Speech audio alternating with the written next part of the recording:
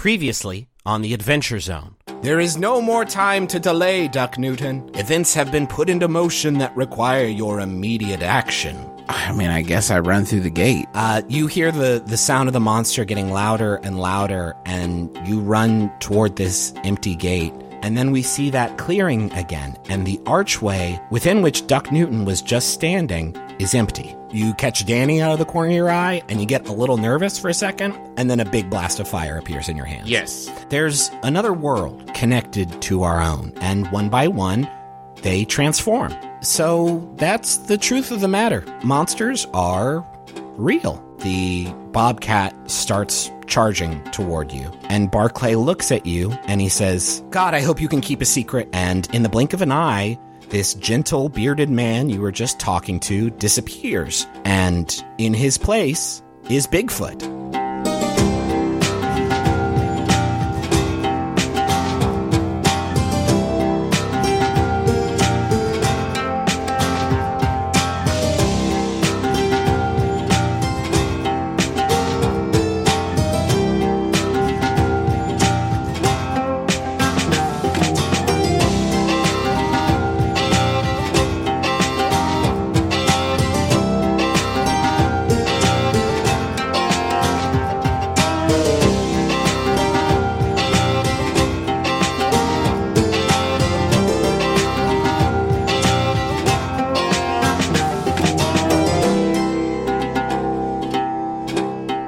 Ned, there's Bigfoot.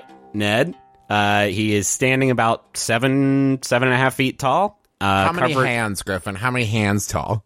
Like 12 Bigfoot hands. Whoa. Yeah, and those are big hands. That's a big Bigfoot. He is covered in fur that makes your current sort of Wookiee outfit, which you're definitely still wearing, which is such a charming little scene. It makes your Wookiee outfit look positively inauthentic. And he's racing towards this lifeless but animated bobcat. And the two of them crash together a couple dozen yards in front of you.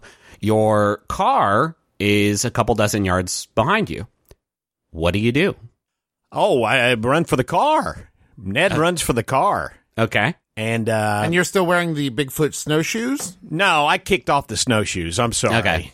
I kicked off the snowshoes and the gloves. You just left those behind? Hell yeah. I gotta get in the car. All right. Ned's gotta get in the car, man. Now, I do want to remind, a bobcat is not like a mountain lion, right? A bobcat is like... I'm envisioning like that, about that size. Big old cat. So you're big bobcat. You're just going to take off? Oh, I'm going to jump behind the wheel of the car. Let me explain something a little bit about Ned's mindset. Okay. Ned is not ordinarily somebody that jumps into the fire. Ned is not somebody who likes to fight. If Ned can avoid a conflict, he will. But in this case, Ned, having just seen a man transform into a Bigfoot and see a ghoulish bobcat, is absolutely 100% convinced this is a dream. Okay. So Ned is going to live it as if it's a dream. All right, it's about dusk, so you hop behind the wheel of the car and sort of fumbling, maybe a little nervous, start the ignition, and as you do, the headlights kick on. And now you can see this fight scene happening in front of you much clearer. Oh, yeah. And you see that this bobcat has Barclay pinned down. And yep. Barclay's kind of in trouble. It's sort of slashing at him and tearing at him, and it looks like this thing's got the upper hand on Barclay. Oh yeah, well I throw the link into drive and gun it because it's a dream, man. Let's enjoy it. Let's have some adventure. He's been stuck in this crummy museum, so he's going to floor it and drive it right at them. Okay. Are you trying to hit both of them? I am going to drive straight for them and hope that the Bigfoot, that Barclay is able to either roll away or... A lot easier to hit the Bigfoot than the bobcat. But it's... No. it's a dream. If I get them both, it's two monsters. What's the big deal? Did you listen to that new Adventure Zone? Yeah, I really liked it. Then Dad killed Bigfoot, and who was like a dude, and then who he spoke to and was already a fan favorite, but now he's dead, I guess. Ned is a terrific driver. Remember, that's one of his things. I didn't know he could lift a car up in the air while he's driving it. He is going to do some amazing Joey Chitwood stunt driving shit. No scope car skills.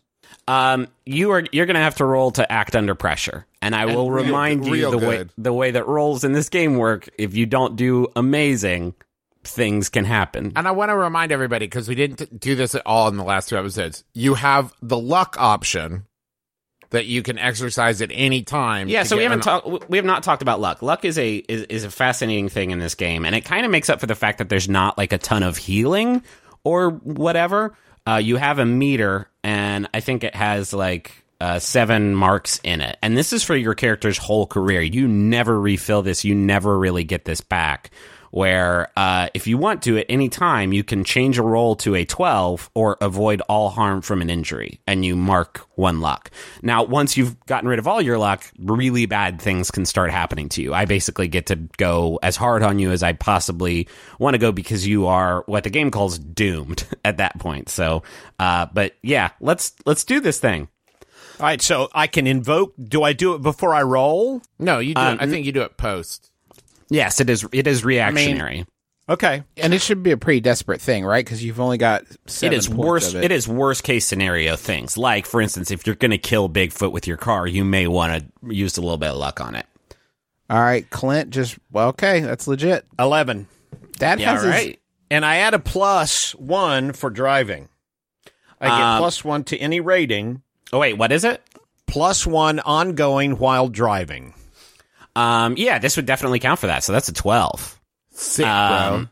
With that, Barclay is fighting this bobcat and is kind of underneath it, and then sees the headlights like soaring towards him, and he puts a foot on the bobcat's chest as it's sort of on top of him and flings it backwards, and then quickly rolls out of the way, and the Bigfoot and the bobcat sort of slams right into the hood of the Continental as you're going, and it's a big sturdy boat, so a mountain cat slamming Detroit into it doesn't do a whole lot of damage to the car. It does plenty of damage to the bobcat, who just rolls over the car, and then I imagine you bring it to a halt after that, as you see in your rearview mirror. Yeah. I do one of those sweet moves where I change the gear shift, slam on the brakes, it does a little curve, and pulls up right next to Barclay. All right, yeah, you look in your rearview mirror, the bobcat is not moving. And then from your rearview mirror, you see the bobcat defeated on the ground, although it looks just as lifeless now as it did sort of during its attack. And sort of right as it lands, that black fluid that was dripping out of its mouth, it like spastically shoots out of its body in these thick rivulets, which kind of tangle together on the ground before slithering, like with a will of its own, quickly back into the forest. Like within a few seconds, that black fluid is out of sight. How hideously obnoxious. I love this dream. You're going a little bit Odin there. Was that what you were going for? Tiny man. Ned's having fun, man. He doesn't think any of this is real. Let's jump over to Duck. Duck, you stepped through the gate, and for a moment, I've been kicking myself since we recorded because none of us made an exit pursued by bear comment. And it was like right there, you guys. Yeah, we could have done that, and then we could have done some quick improv games, like maybe some freeze, and then we'd talk about like what song from Jesus Christ Superstar is our favorite. Yeah. Mm-hmm. Duck, you step through the gate, and you're in this bright place for just a moment, Duck, and the wind that you felt whipping at you from the stone archway is still like blowing through you while you're in this space, but you're quickly out of it, and the light fades, And you know you're somewhere else, but your vision is somehow off. Almost like you're seeing this place with like a watercolor filter. Everything is kind of shifting wildly, almost like the Aha video.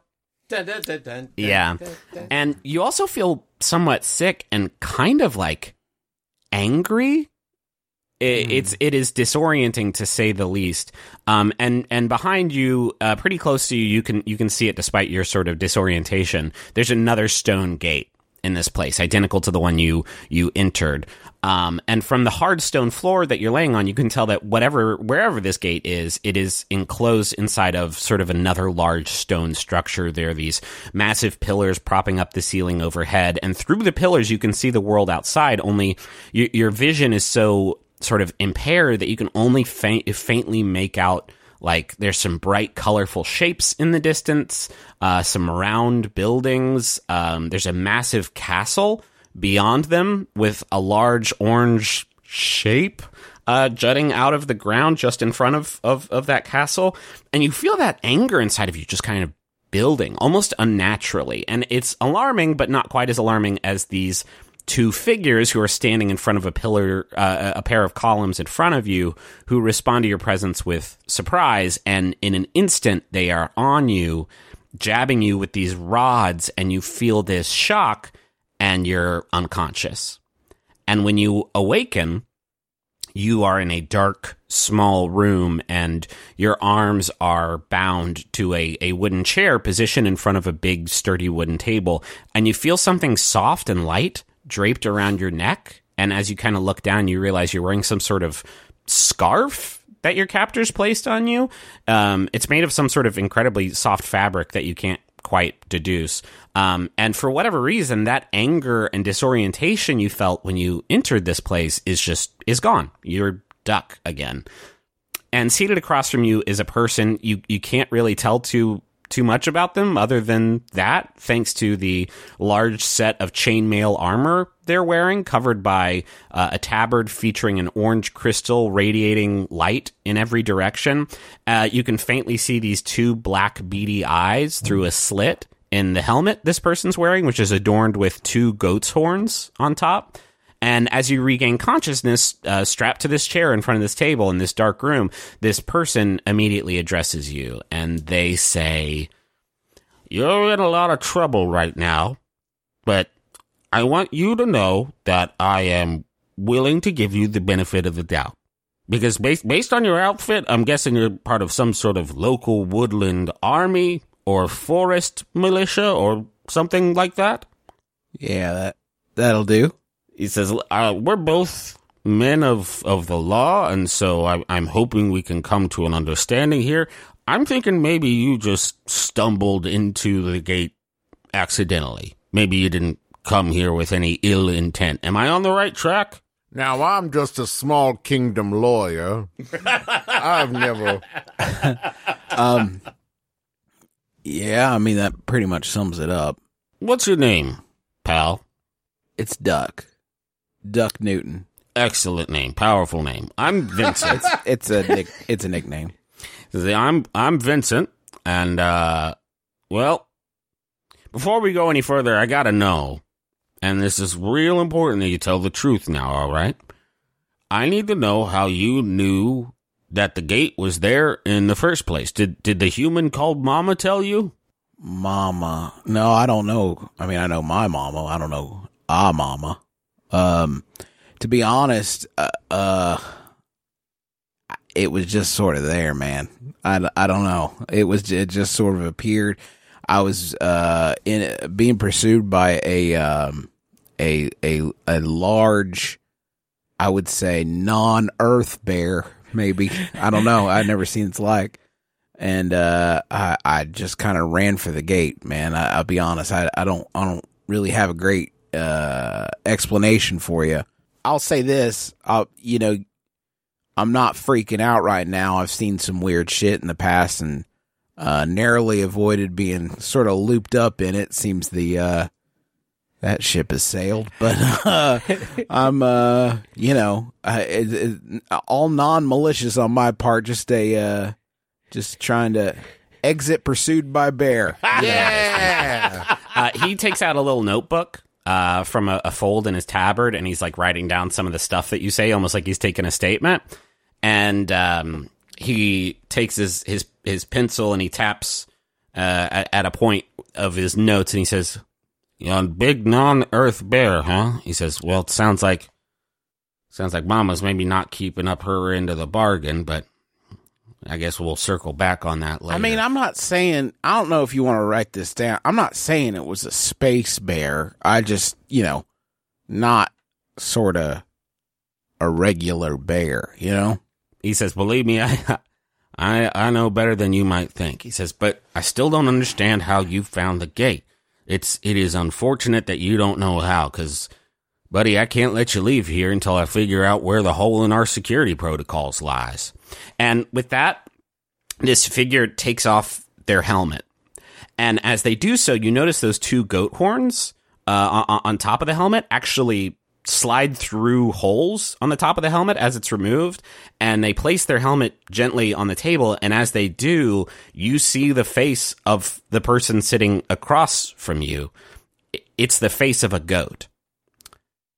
Aubrey, you are walking in the woods behind Amnesty Lodge with Mama, who is carrying an oil lantern in one hand as she leads you swiftly through the pines. And you've just left the Amnesty Lodge after sort of the big reveal from the last episode, and she says, now there's something I need to show you, but before we do anything else, Aubrey, I need you to swear on your life that you're not going to tell another soul about what you learned tonight. Can you do that? I don't want you to take this lightly. This is like end of the world level secret. I need your absolute discretion on this. Mama, not only do I swear on my life, I swear on the life of Dr. Harris Bonkers, PhD. Whoa. Is Dr. Harris Bonkers with you? Is Dr. Harris Bonkers always with you? Do you mean like spiritually? And physically. Oh, yeah, the term I've been thinking about a lot, and I think Aubrey has, now that she has done real magic, is familiar. Yes. But I think maybe for this, I think because it's dangerous, maybe she left Dr. Harris Bonkers with Danny. Okay. Yeah, I think Danny was happy to play with Dr. Harris Bonkers. Does Danny have kind of a Laura Dern vibe? We'll figure out Danny's relation to Laura Dern, I think, as we play. It's one of those things. You're supposed to leave empty spaces in the world and fill it out as you go. Yeah, I understand. Last Jedi Laura Dern, Jurassic Park Laura Dern as well. Jurassic Park Laura Dern, yeah. Peak Dern. Peak. We're talking about top Dern here. Mama says, I don't mean to scare you, Aubrey. It's just, can you imagine what would happen if the wrong people learned about a place full of magic and monsters and everything, what they might do to take advantage of that kind of power to own it? Mama, let me reassure you right now. I can make fire with my mind. I'm not really scared of anything. So she says, I know that, but it's important you understand the gravity of the situation, because I've dedicated my entire adult life to keeping that stuff out of the public eye. It is the most important thing we do around these parts. Uh-huh. And you're walking a bit further into the woods, and she starts to explain. She says, okay, so this other world, it's called Sylvain. Which, by the way, I picked that name out like a year ago, and then when Dad had a character called Sylvain in Taz Commitment, I was like, oh, interesting.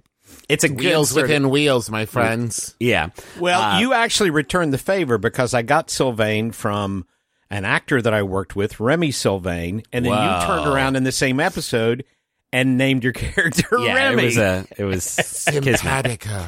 I want everyone to picture that during this whole walk, and like as Mama is talking, like she is just, Aubrey is like snapping her fingers and like making, like lighting a lighter, like lighting a Zippo. Absolutely. Always good to do in a forest. Well, she's snapping her fingers and like her thumb catches on fire, and then she's snapping it out and just kind of doing that.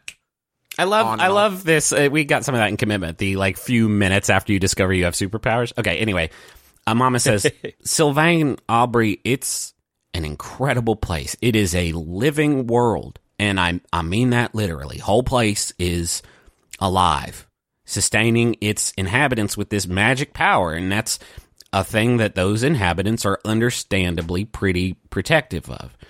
But problem is, throughout history, those gates on our side have been popping up all over the place, and humans have been crossing over into Sylvain and making a mess of things. Made some bad blood between us and the Sylphs. It's hard to blame either side, really, because where these gates appear on Earth, so do we call them abominations. But don't you worry none about that, though. That's mine and Barclay's cross to bear, not yours. But the worse that things got in Sylvain, because of the humans, the stricter their laws got. And today they got some pretty draconian laws in effect governing who can and can't live there. And the outcasts, well, they don't really got anywhere to go. Hence the Amnesty Lodge. I give those sylphs a safe place to sleep at night, and that seems about the least that I can do for them. And Aubrey, I don't know nothing about your life and what you want from it, but you could be safe there too, I think. Somehow you fit into this picture. I know it. Okay. Let's jump back to Ned. You see Barclay kind of wounded. He's got some big scratches down his neck and his torso, and he's kind of shambling away from the car towards the Bobcat, and he hunches down and looks at the Bobcat, kind of rolls it over, eyeballs it, sees it's thoroughly dead, and he walks a little bit closer Not to the car. really dead, but really most sincerely dead. So let's How get many as more many musical show theater tunes- references? Yeah, no joke. And then he walks a little bit closer to the car, and he hunches down, and he picks up that hempen bracelet up off the ground, and he wraps it back around his wrist, and instantly he's Barclay again.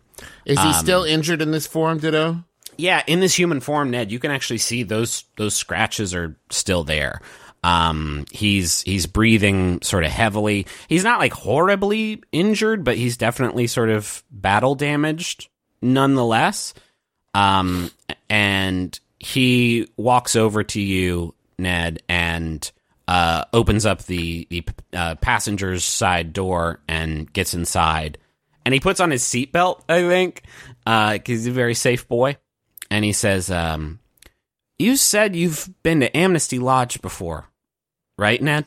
Yeah, I obtained one of your delicious Monte Cristos. Yeah, the sandwich was great. He says, I need you to get and me I think there. there was a Junior Chamber of Commerce meeting there, I believe. He says, I need you to get me there right away, Ned. I can explain everything when we get there. And Are you sure you wouldn't rather go to a vet? he kind of chuckles, and then as he laughs, he's kind of like hurting a little bit, and so he kind of catches himself, and he says, no, we got to get to the lodge. I can't, for obvious reasons, I kind of can't go to any sort of medical practitioner back in Kepler. Of course. As he's saying that, you see a couple more shapes stalk out of the woods. I think it's just two more bobcats. And they're sort of prowling like jungle cat style out of the woods towards your car. And he says, I know this is a lot to take in right now. I know you probably think you're in some sort of weird dream. I assure you. Oh, yes, I certainly do. He says, I assure you it is not. Things are pretty bad right now. And if you want to keep Kepler safe, I need you to get me to the lodge, all right? Oh, good. That's good. I like that. You've kind of heightened the danger. Of course, my friend. Let's go to the lodge. You must do me one favor. Try not to bleed on the fine Corinthian leather. All right? He says, I'll do my best. He says, Onward! He says, take the woods, Ned. Time's of the essence. I can get us through it, but I need you to cut as straight a path as you can, all right? Oh, you've got it. I throw it into drive. I press the pedal and yell, yoicks, and away! Do you aim for either of the bobcats as you're driving forward? Oh, hell no. I'll throw it in reverse. All right. And yell, yoicks, and away. All right. You take off into the woods towards the Amnesty Lodge. And we're moving at a nice clip right now, boys. Gonna jump back to Duck. All right, listen, I got some questions for you. What's the name of this place? What are the laws that dictate who can and can't cross over? On the other side, what are those, where do the people who get caught from the other side stay? I need these questions answered in excruciating, lengthy detail. Between I am you not and aware. Vincent, you're playing Bad Ranger, Good Ranger. I'm not aware of any of the answers to these questions. Please begin and include them. I think you guys are all about to meet up, so I think there will be some sharing of notes once that happens, so that we don't create a hole in the fucking narrative universe. I'm trying to. No, this is where the propeller spins. The goat man answers all the questions, and then Duck's like, "Oh, okay, that all totally makes sense." Vincent, the goat man, which is not pejorative. There's a real cryptid named that. Vincent says, the goat man. Yeah, well, Very just familiar. the goat man. The goat man. He looks at you, and maybe you are a little bit uneasy because it's now this sort of humanoid goat talking to you. He says, so our two worlds, Duck, they have something of an uneasy truce. And it's based around your side keeping the existence of our side under wraps. So when strangers just stumble into our world, you can understand how that's a problem for me. I'm kind of in charge of homeland security around here. So I need you to tell me and really think about it. How did you first find out about the gate? Well, first off, I wouldn't say I stumbled. I did move with sort of a dignified gait into the gate. It was very purposeful. Let me start there. Secondly, so I've got this, I guess you call it like a weird spirit kind of thing that's been trying to get me, used to try really hard, and then kind of let up, to sort of, I guess, fight evil. I know it sounds ridiculous, but sort of fight evil. And they pop back up. I kind of thought it was a dream for a long time, but seeing it just recently sort of dispelled that notion. So I think maybe they showed it to me. I'm honestly grasping at straws here, man. I'm a little bit out of my depth.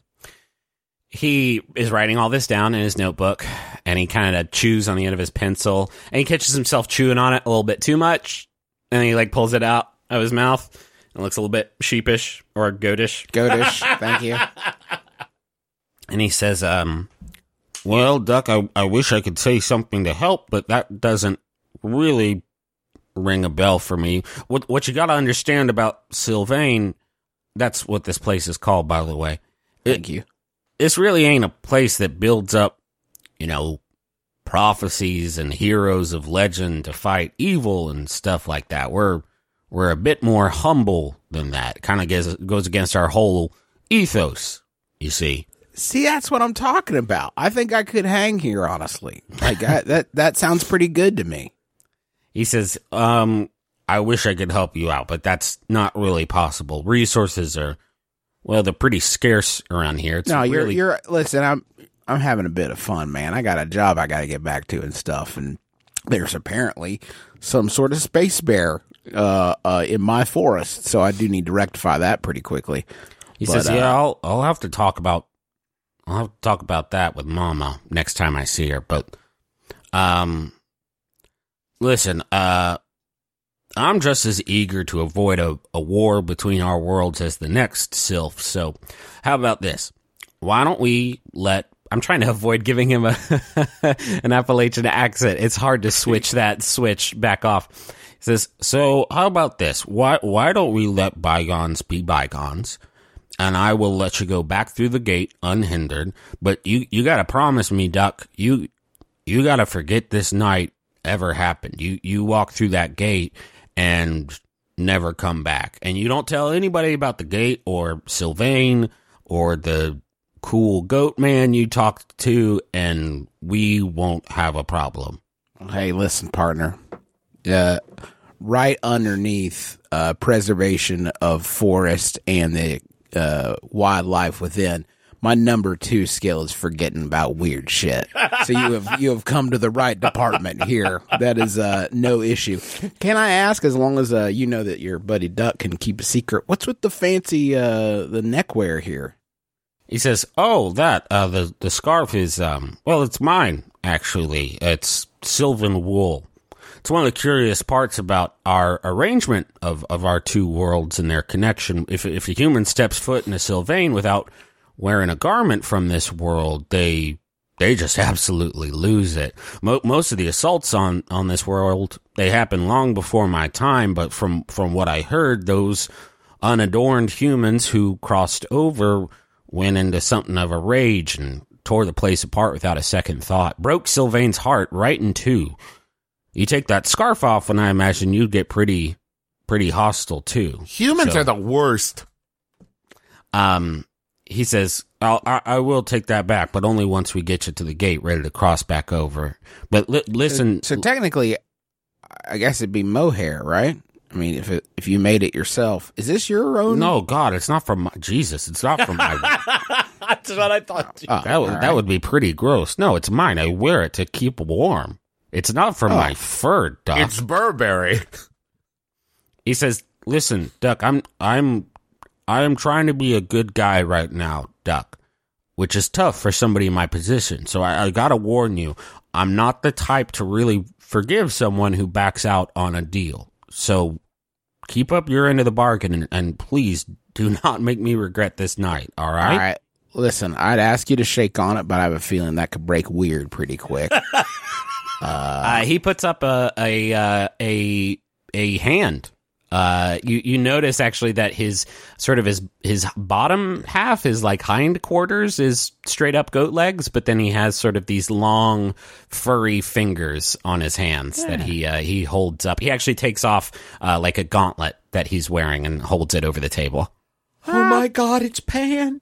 It's Pan. I'll be dipping shit rolled in breadcrumbs. Look at you. You got hands and everything. All right. Well, let's shake on it then. All right, you shake on it. Let's jump back to Aubrey. Aubrey, you've been hiking through the woods with Mama for about 20 minutes now. Are we there yet? I mean, I don't want to be that person, but like, I'm wearing combat boots? She says, well, Aubrey, believe me when I tell you, you're going to know when we're there.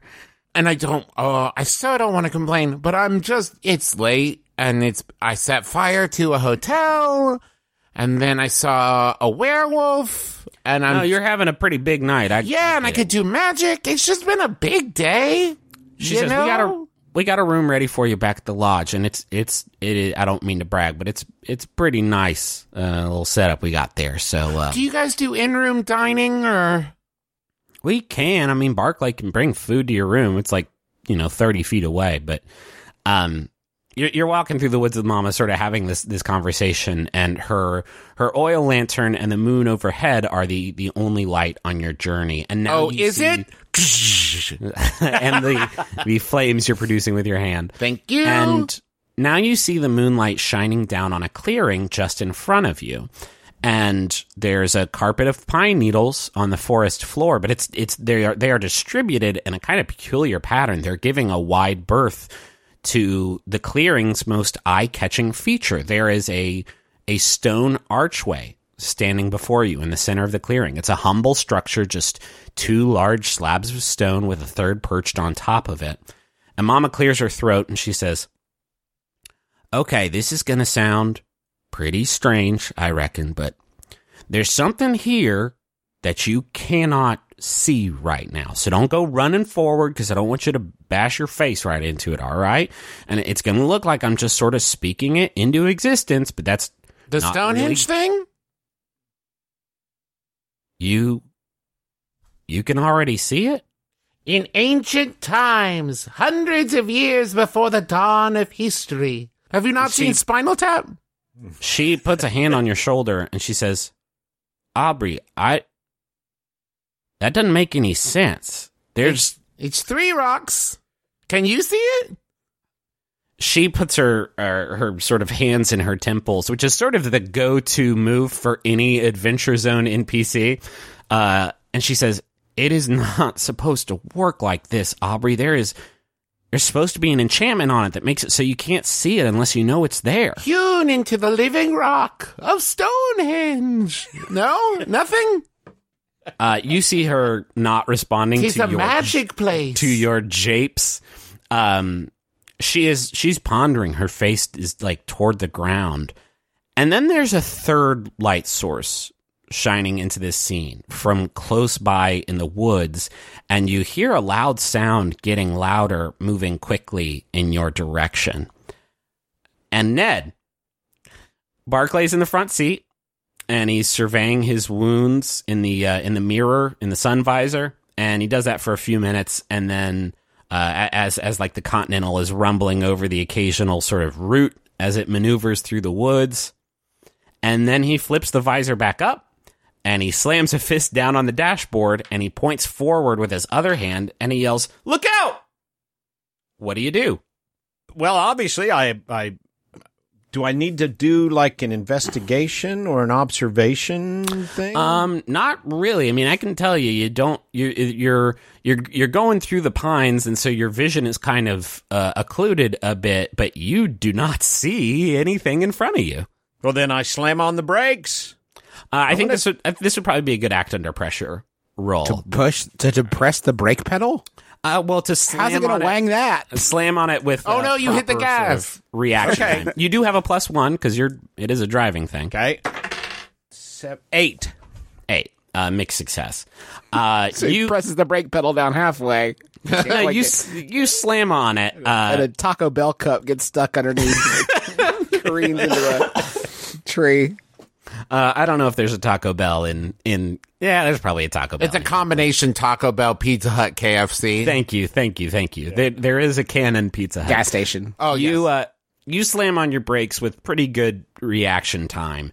And as you do so, you enter this clearing, and you see a young woman with a sort of hip haircut, and a sort of larger, older woman wearing a big, long duster, holding an oil lantern, and that's all you see. And you slam on the brakes, and the car starts to careen to a halt as you drive into this clearing, and you are moving pretty slowly when the car runs into something. And it's weird because there's nothing there. It's not a tremendous amount of damage to the car. The fender's probably pretty busted up, but the car sputters to a halt as it collides with some sort of invisible shape. And Barclay looks at the two other people in this clearing, and he hops out of the car, and his eyes lock with Mama. And Mama says, "Well, evening, Barclay." And I want you to picture Aubrey waving, but her hand is on fire. Yeah. Hi. And Barclay says, "Hi, Mama. Hi, Aubrey."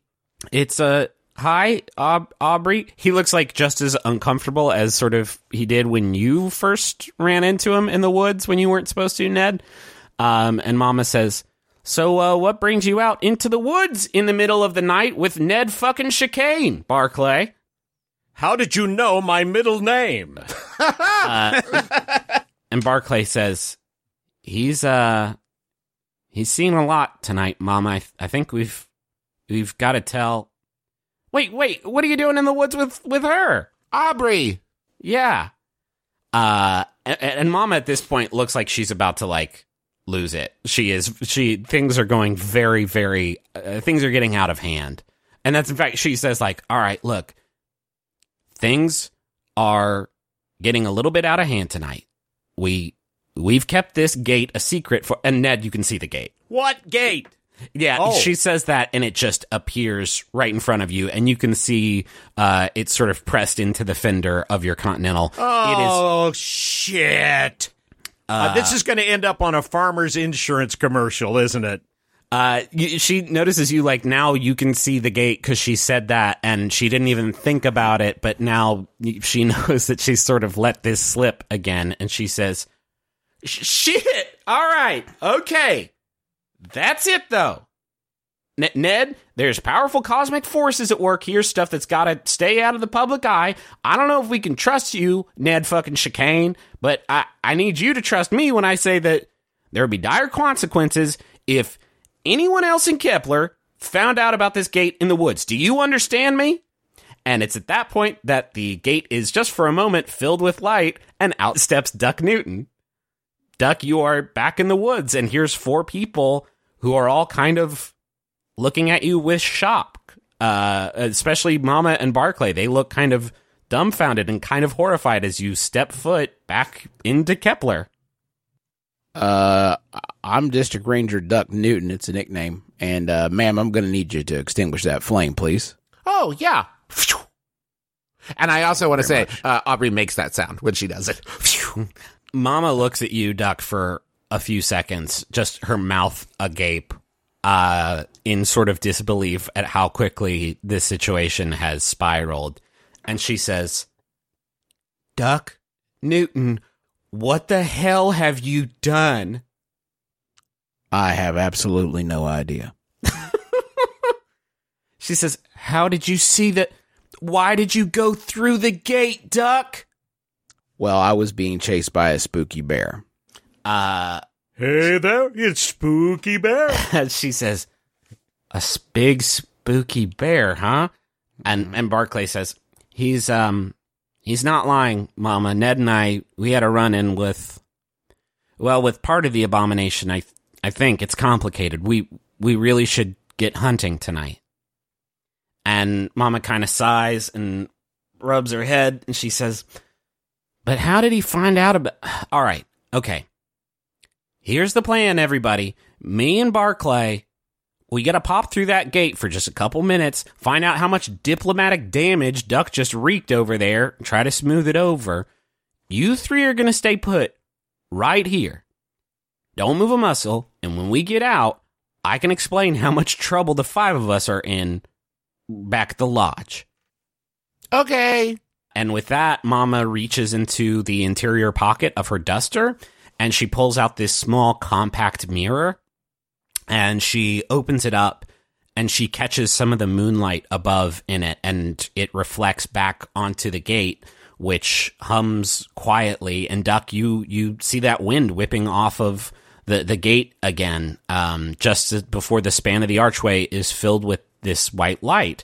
And Barclay steps through and disappears. And Mama turns to you, Aubrey, and she says, I need you to have my back on this, all right? I need you to make sure these 2 chuckleheads don't run off. We got to keep this secret, remember? Yeah, if they try to run off, I'll burn them to the ground? Well, don't. Okay, no. Even as I was saying it, Yeah, I knew you that realize was it too bad. much. And Mama turns and steps through the gate, and the wind stops, and the light inside the archway disappears. And now it's just the 3 of you standing in the middle of this clearing, in the middle of the woods, in the middle of the night.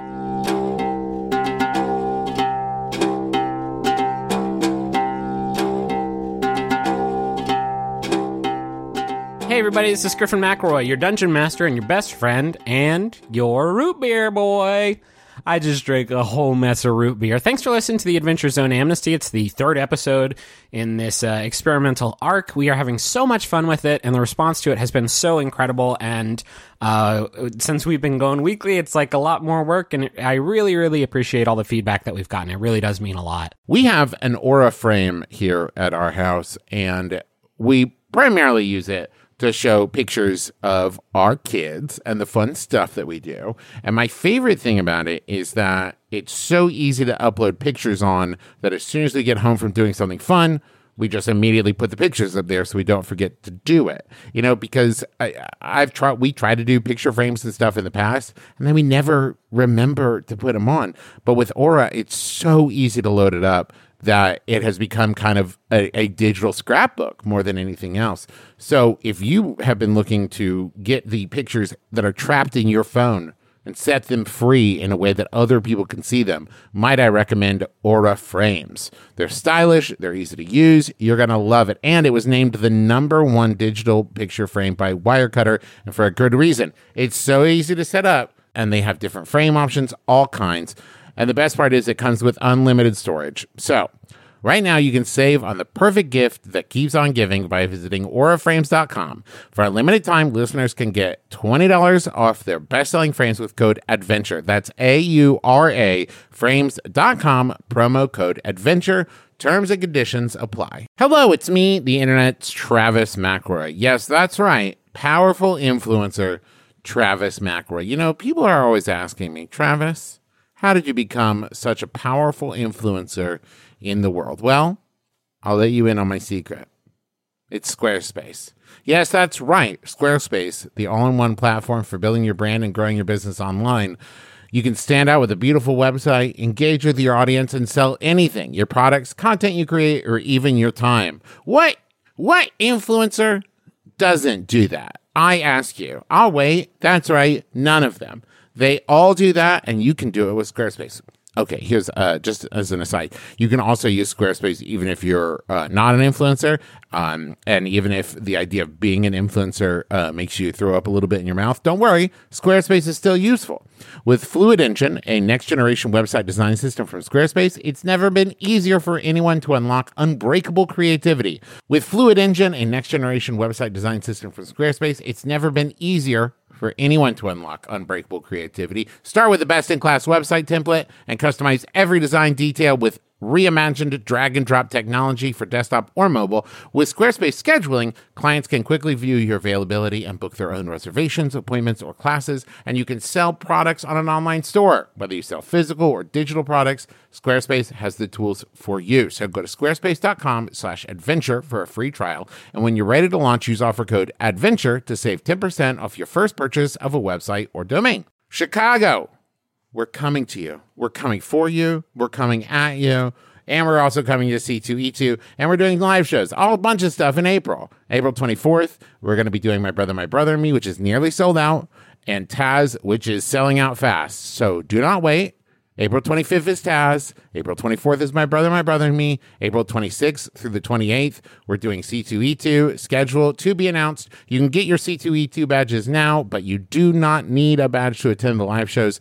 Tickets for those shows are on sale at bit.ly/McElroy Tours. All the information's there. Go check it out. Also, we've got a newsletter. In case you've been wondering what's the best way to keep up with our new tour dates and announcements and stuff like that, go to bit.ly/McElroy newsletter. And of course, check out all of the merch over at McElroymerch.com. A lot of great stuff. Fun Galore sticker pack, naming of the year poster.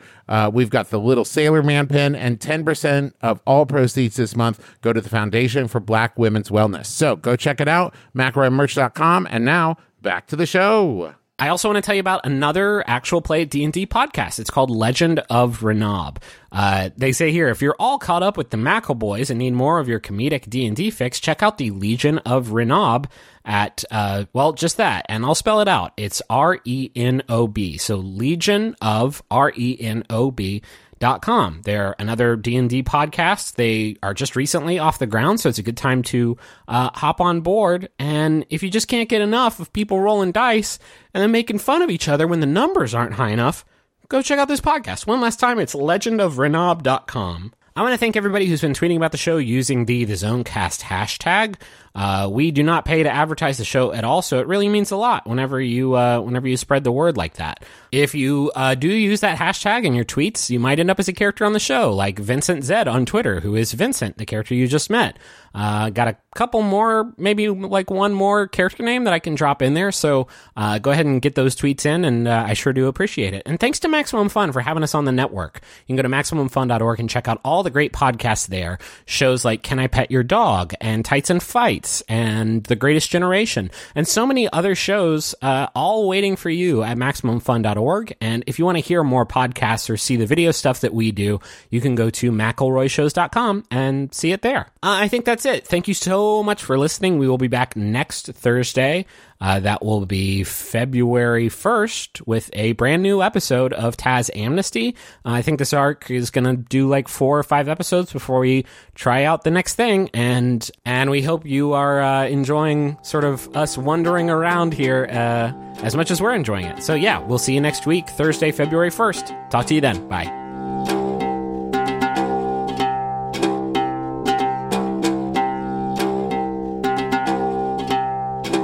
Welcome to my fucking awesome dream, Duck.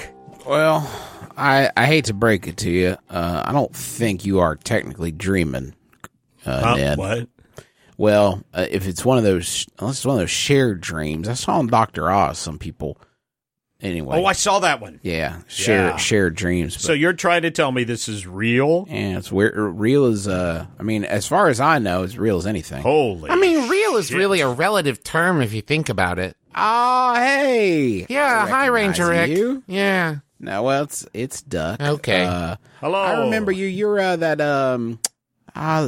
where was it? Over near Laurel Fork, right? I busted you for Sure. What was it? Torch Girl? Was that? No, I'm it's- trying to remember. The Lady Flame. I had the Lady Flame. I That's had right. the rabbit. You your hands were on fire, huh? Yeah. Apparently, I could do magic, right? Oh, sounds like a big night. Yeah. I mean, yeah, right. Can I ask Ned? And I do expect some sort of recognition for waiting this long to sort of inquire. Why is it that you are dressed like the Chewbacca? Oh yeah, that was it. I couldn't put my finger on it. Well, I have some friends. We get together and go see Star Wars. But no, I was goofing around. I was trying to do a whole Bigfoot thing, and it's hotter than shit. I'm going to take it off. Just like a Yahoo? Yeah, I was dressed like a Yahoo for a big old Yahoo. You know. I get it. Well, I mean, up until tonight, Did you know I that thought now- all this was horse shit. Torch Girl, you probably don't know this, but Lady Flame. sorry, darn it. You can just Lady call me Flame. Aubrey if that's easier. You know what? I get confused between Aubrey and Audrey so much. I'm going to stick with Lady Flame, I think. Okay. But around these parts, we have the old timers called it Yahoo Holler because they called them most people call them Bigfoots, but they call them Yahoos because that's the same. The Sasquatch. Sasquatch. The woodland ape. Yeah, Sasquatch, I guess. While this conversation's happening, I like the scene of Ned sort of in the background trying to unzip the Wookiee costume and is like Little help, please. in the Little middle help. of stepping out of it. And suddenly there is a deep guttural sigh from the edge of the clearing, and the three of you turn to face it. And with the moon's light above and the light from the oil lantern, which Mama set down sort of right in front of the gate before she stepped through, there is no obscurity about the beast the three of you are facing just like 10 yards away. It is a horrible sight, 8 feet tall and nearly as wide, and a roar comes from this beast projected from the agonized face of a massive black bear. And Ned, you see that same sort of lifeless expression that you recognized in the bobcat earlier. Horrifyingly, you also see it on several other faces that are jutting out of this beast. A wolf's face sits motionless on the neck of this creature. From its shoulder, a stag's head is like half submerged in its form, and its antler is protruding sharply from the mass. A half dozen forest creatures are embedded in this thing, and not just their faces. This whole being is covered in their pelts, forming a thick patchwork hide all around it. The three of you survey this nightmare in an instant as it makes its presence known, and then it charges. What do you do? This is our first sort of group combat thing, and I want to make it clear in this game there is no initiative. I don't really roll. I can set up soft moves to set up like elements of danger for you all to respond to, but I don't really get a turn to attack. My actions are all in response to you. And because there's no initiative, the three of you kind of have to play fair and play collaboratively. If one of you takes a turn, I kind of won't let you go again until the other two also take an action. But in terms of, who goes first and who does what in what order, It's up to you guys to decide, and you kind of need to keep in mind, like, what is going to be the most narratively interesting and, set each other up and help each other out. It's pretty loosey-goosey. So with that in mind, what do you do? How far away is the bear? It was 10 yards away, getting closer. Ned reaches into the trunk of the Lincoln and pulls out the big, heavy walking stick. It's got a huge... It almost looks like a drum major's baton from marching band. Big, it's got heavy, a thing at the end? Yeah, great big, heavy metal brass knob at the end of it. And he says, "Duck!" Which he realizes now if he does, everybody's going to duck. And they do. Says it anyway. And so he throws it, and then it goes sailing over Duck's head because he ducked. No, but it lands... No, he I caught it. I'm used to it. Yeah, I won't make you roll for that. I think you toss Duck the weapon. Do you do anything else? Sort of with your action here? I start rummaging through the trunk because I got another idea. But as long as I'm at the trunk, I think that enabling Duck will accomplish what I want to do. You want me to roll? No. I Okay. think we can figure out what you have gear that is like on your starting character sheet, and if you're looking for something else, that's cool, and we will get to that here in a little bit. He starts rummaging through the trunk. All right, Duck, you catch the walking stick. We'll go to you next before we get to Aubrey. What do you do? Can you lay out the scene for me, like where, like positioning wise, what's going on? Yeah, I mean, the three of you are pretty close. You got your back basically to this arch with the oil lantern laying on the ground, and the Continental kind of busted up a little bit in the side of the arch, which, by the way, I should mention the archway was not even remotely damaged or seemingly affected at all by your car crashing into it. The beast is now like 5 yards away from you guys and is sort of charging right at you, towards you and the archway, and you're holding a walking stick.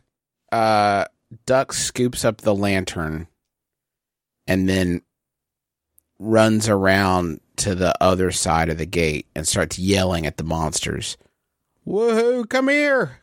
Come on, dum-dums, right over here. Making a lot of noise and trying to get them to charge straight at him. I love it. I think this would be a act under pressure role. Like you're trying to do fuck it. Like you're under pressure and you are acting like this is explicitly that.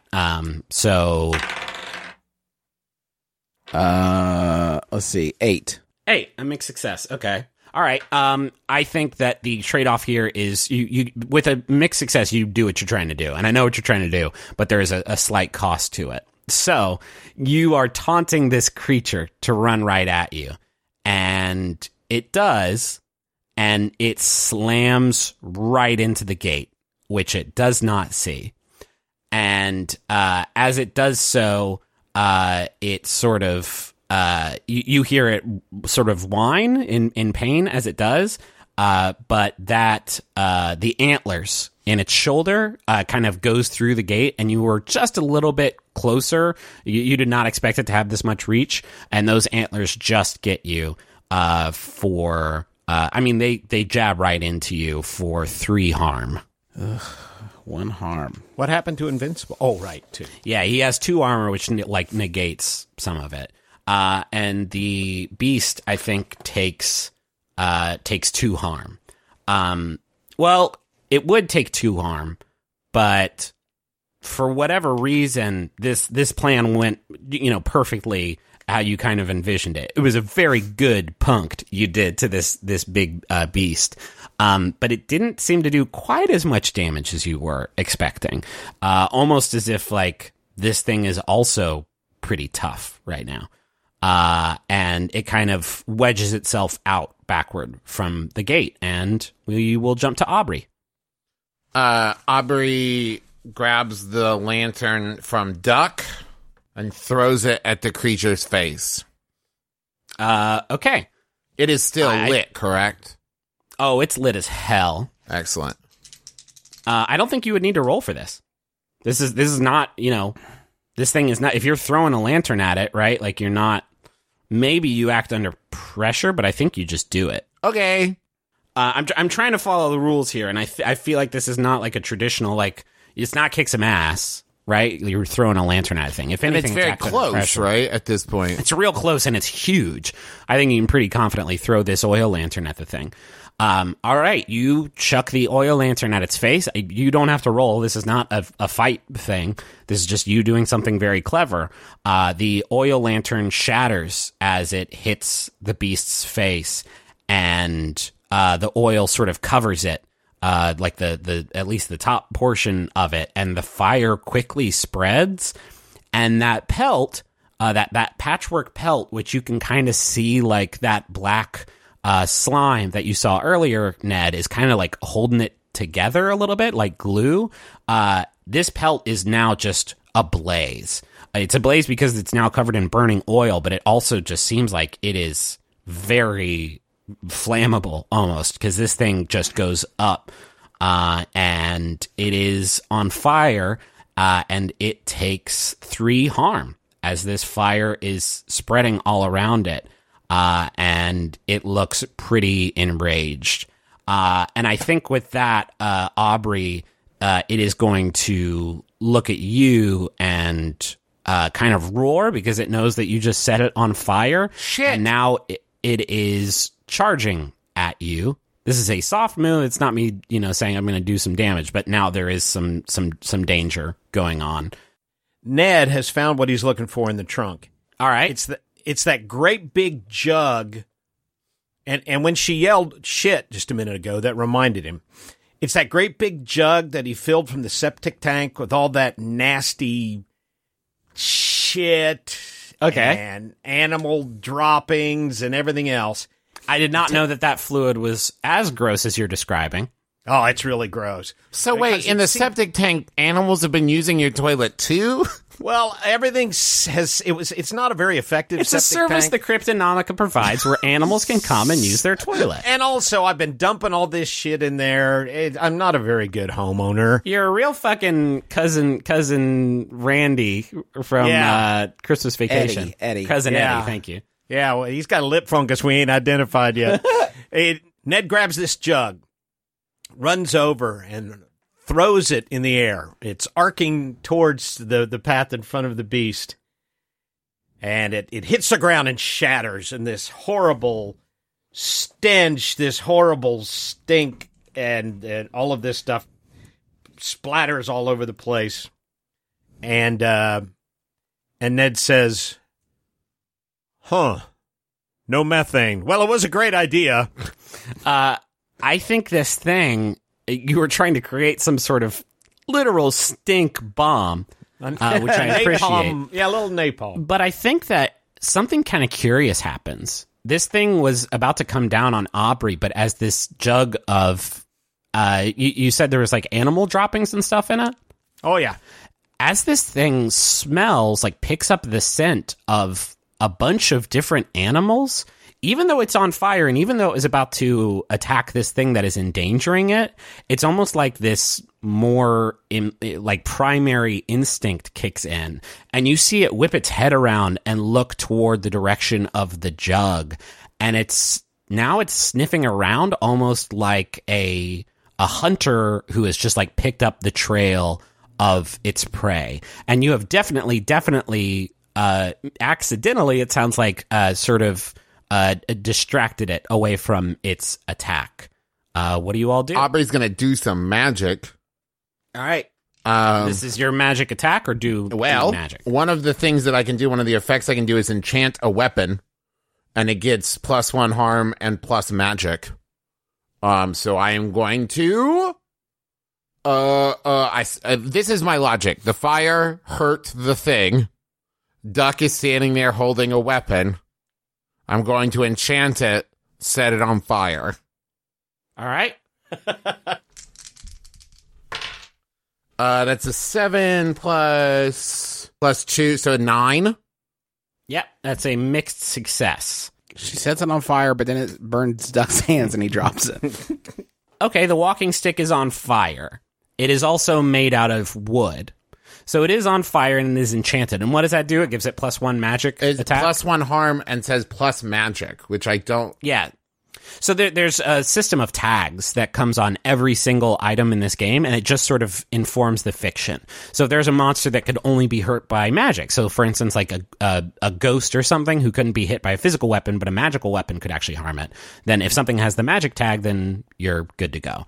So you have set this walking stick on fire, but it is also made out of wood. So if it stays like this for a long time, it's going to be gone. But Duck, you can safely hold it. Well, I guess I'm going to kick some ass. Hell yeah. Yeah. Roll I'm 2d6. I'm gonna slam the. I'm aiming to just slam the thing right down on its noggin. Oh shit! That is a 13. Jesus Christ, these rolls. Rolled two Yeah. d6s. Sure did. 2 6s. Plus, since the gear had a 1 harm hand. It actually has 2 harm because it was enchanted. Cool. And it was enchanted with fire. So on a 10 plus, choose one effect. You gain the advantage, take +1 forward, or give +1 forward to another hunter. You inflict terrible harm, +1 harm. You suffer less harm, -1 harm, or you force them where you want them. So you get to pick one effect. In addition to the 2 sort of fiery magical damage that you are also dealing. Okay. I guess I'm just going to inflict an additional harm then. All right. I was trying to preserve it somehow. Because I feel like that would be Duck's instinct, but he also, he's not a doofus. Like, this is obviously preserve us first. an imminent danger, right, to these other people. So on a kick ass, on a kick some ass, the way this works is both of you deal damage. So describe what you do again. I'm just the lantern. The oil is on his head as well, right? Like that's where I would be aiming for one of the heads. Are there multiple heads? The way this thing is, it's got this main bear head. It kind of almost has the body of a bear, sort of, but a huge one, with all of these other animals kind of absorbed into it. Like their faces? And... Like all their bodies and stuff. Yeah. All right, yeah, so I'm aiming for the bear head. All right, you clobber this. You bring the flaming brass tip of this walking stick down on top of the bear's skull, and you hear this sort of, if you'll pardon the pun, grisly crack as you do so, and this thing takes 3 harm as you bash into it, thanks to all of your different bonuses. And it sort of whips around as you do that, and it catches you with the horns again. And this time, it kind of like picks you up and sort of knocks you back a few feet. You keep your footing, but it sort of hits you real hard with these antlers for another 3 harm. Damn. So by my calculations, you've taken 2 harm at this point, and once you get to 4, things start getting very, very serious. But you're not quite there yet. All right, here's what happens next. The 3 of you at this point have sort of independently experienced something profound in this moment. You have been confronted with death itself, with a monstrosity that defies every known natural order of this world. And yet your instinct was not that of absolute fear, as it would be for any other human who encountered this beast. You stood your ground and you fought, and maybe you knew why you're fighting and maybe you didn't, but regardless, you all have this remarkable feeling, a kind of inexplicable assurance that you can do this. And then, Ned, you feel something fall and tap on your shoulder. And Aubrey, you feel it too, in your hair, kind of dripping cold down the back of your neck. And Duck, you see the trees start to sway in a manner you've seen countless times during your patrols of these woods. And there's a peal of thunder overhead. And then the skies open up. And this sudden storm is bashing against the roof of the Continental, and it douses the flames that were spreading across the beast, which looks up at the sky and then, with otherworldly malice, back down at the 3 of you.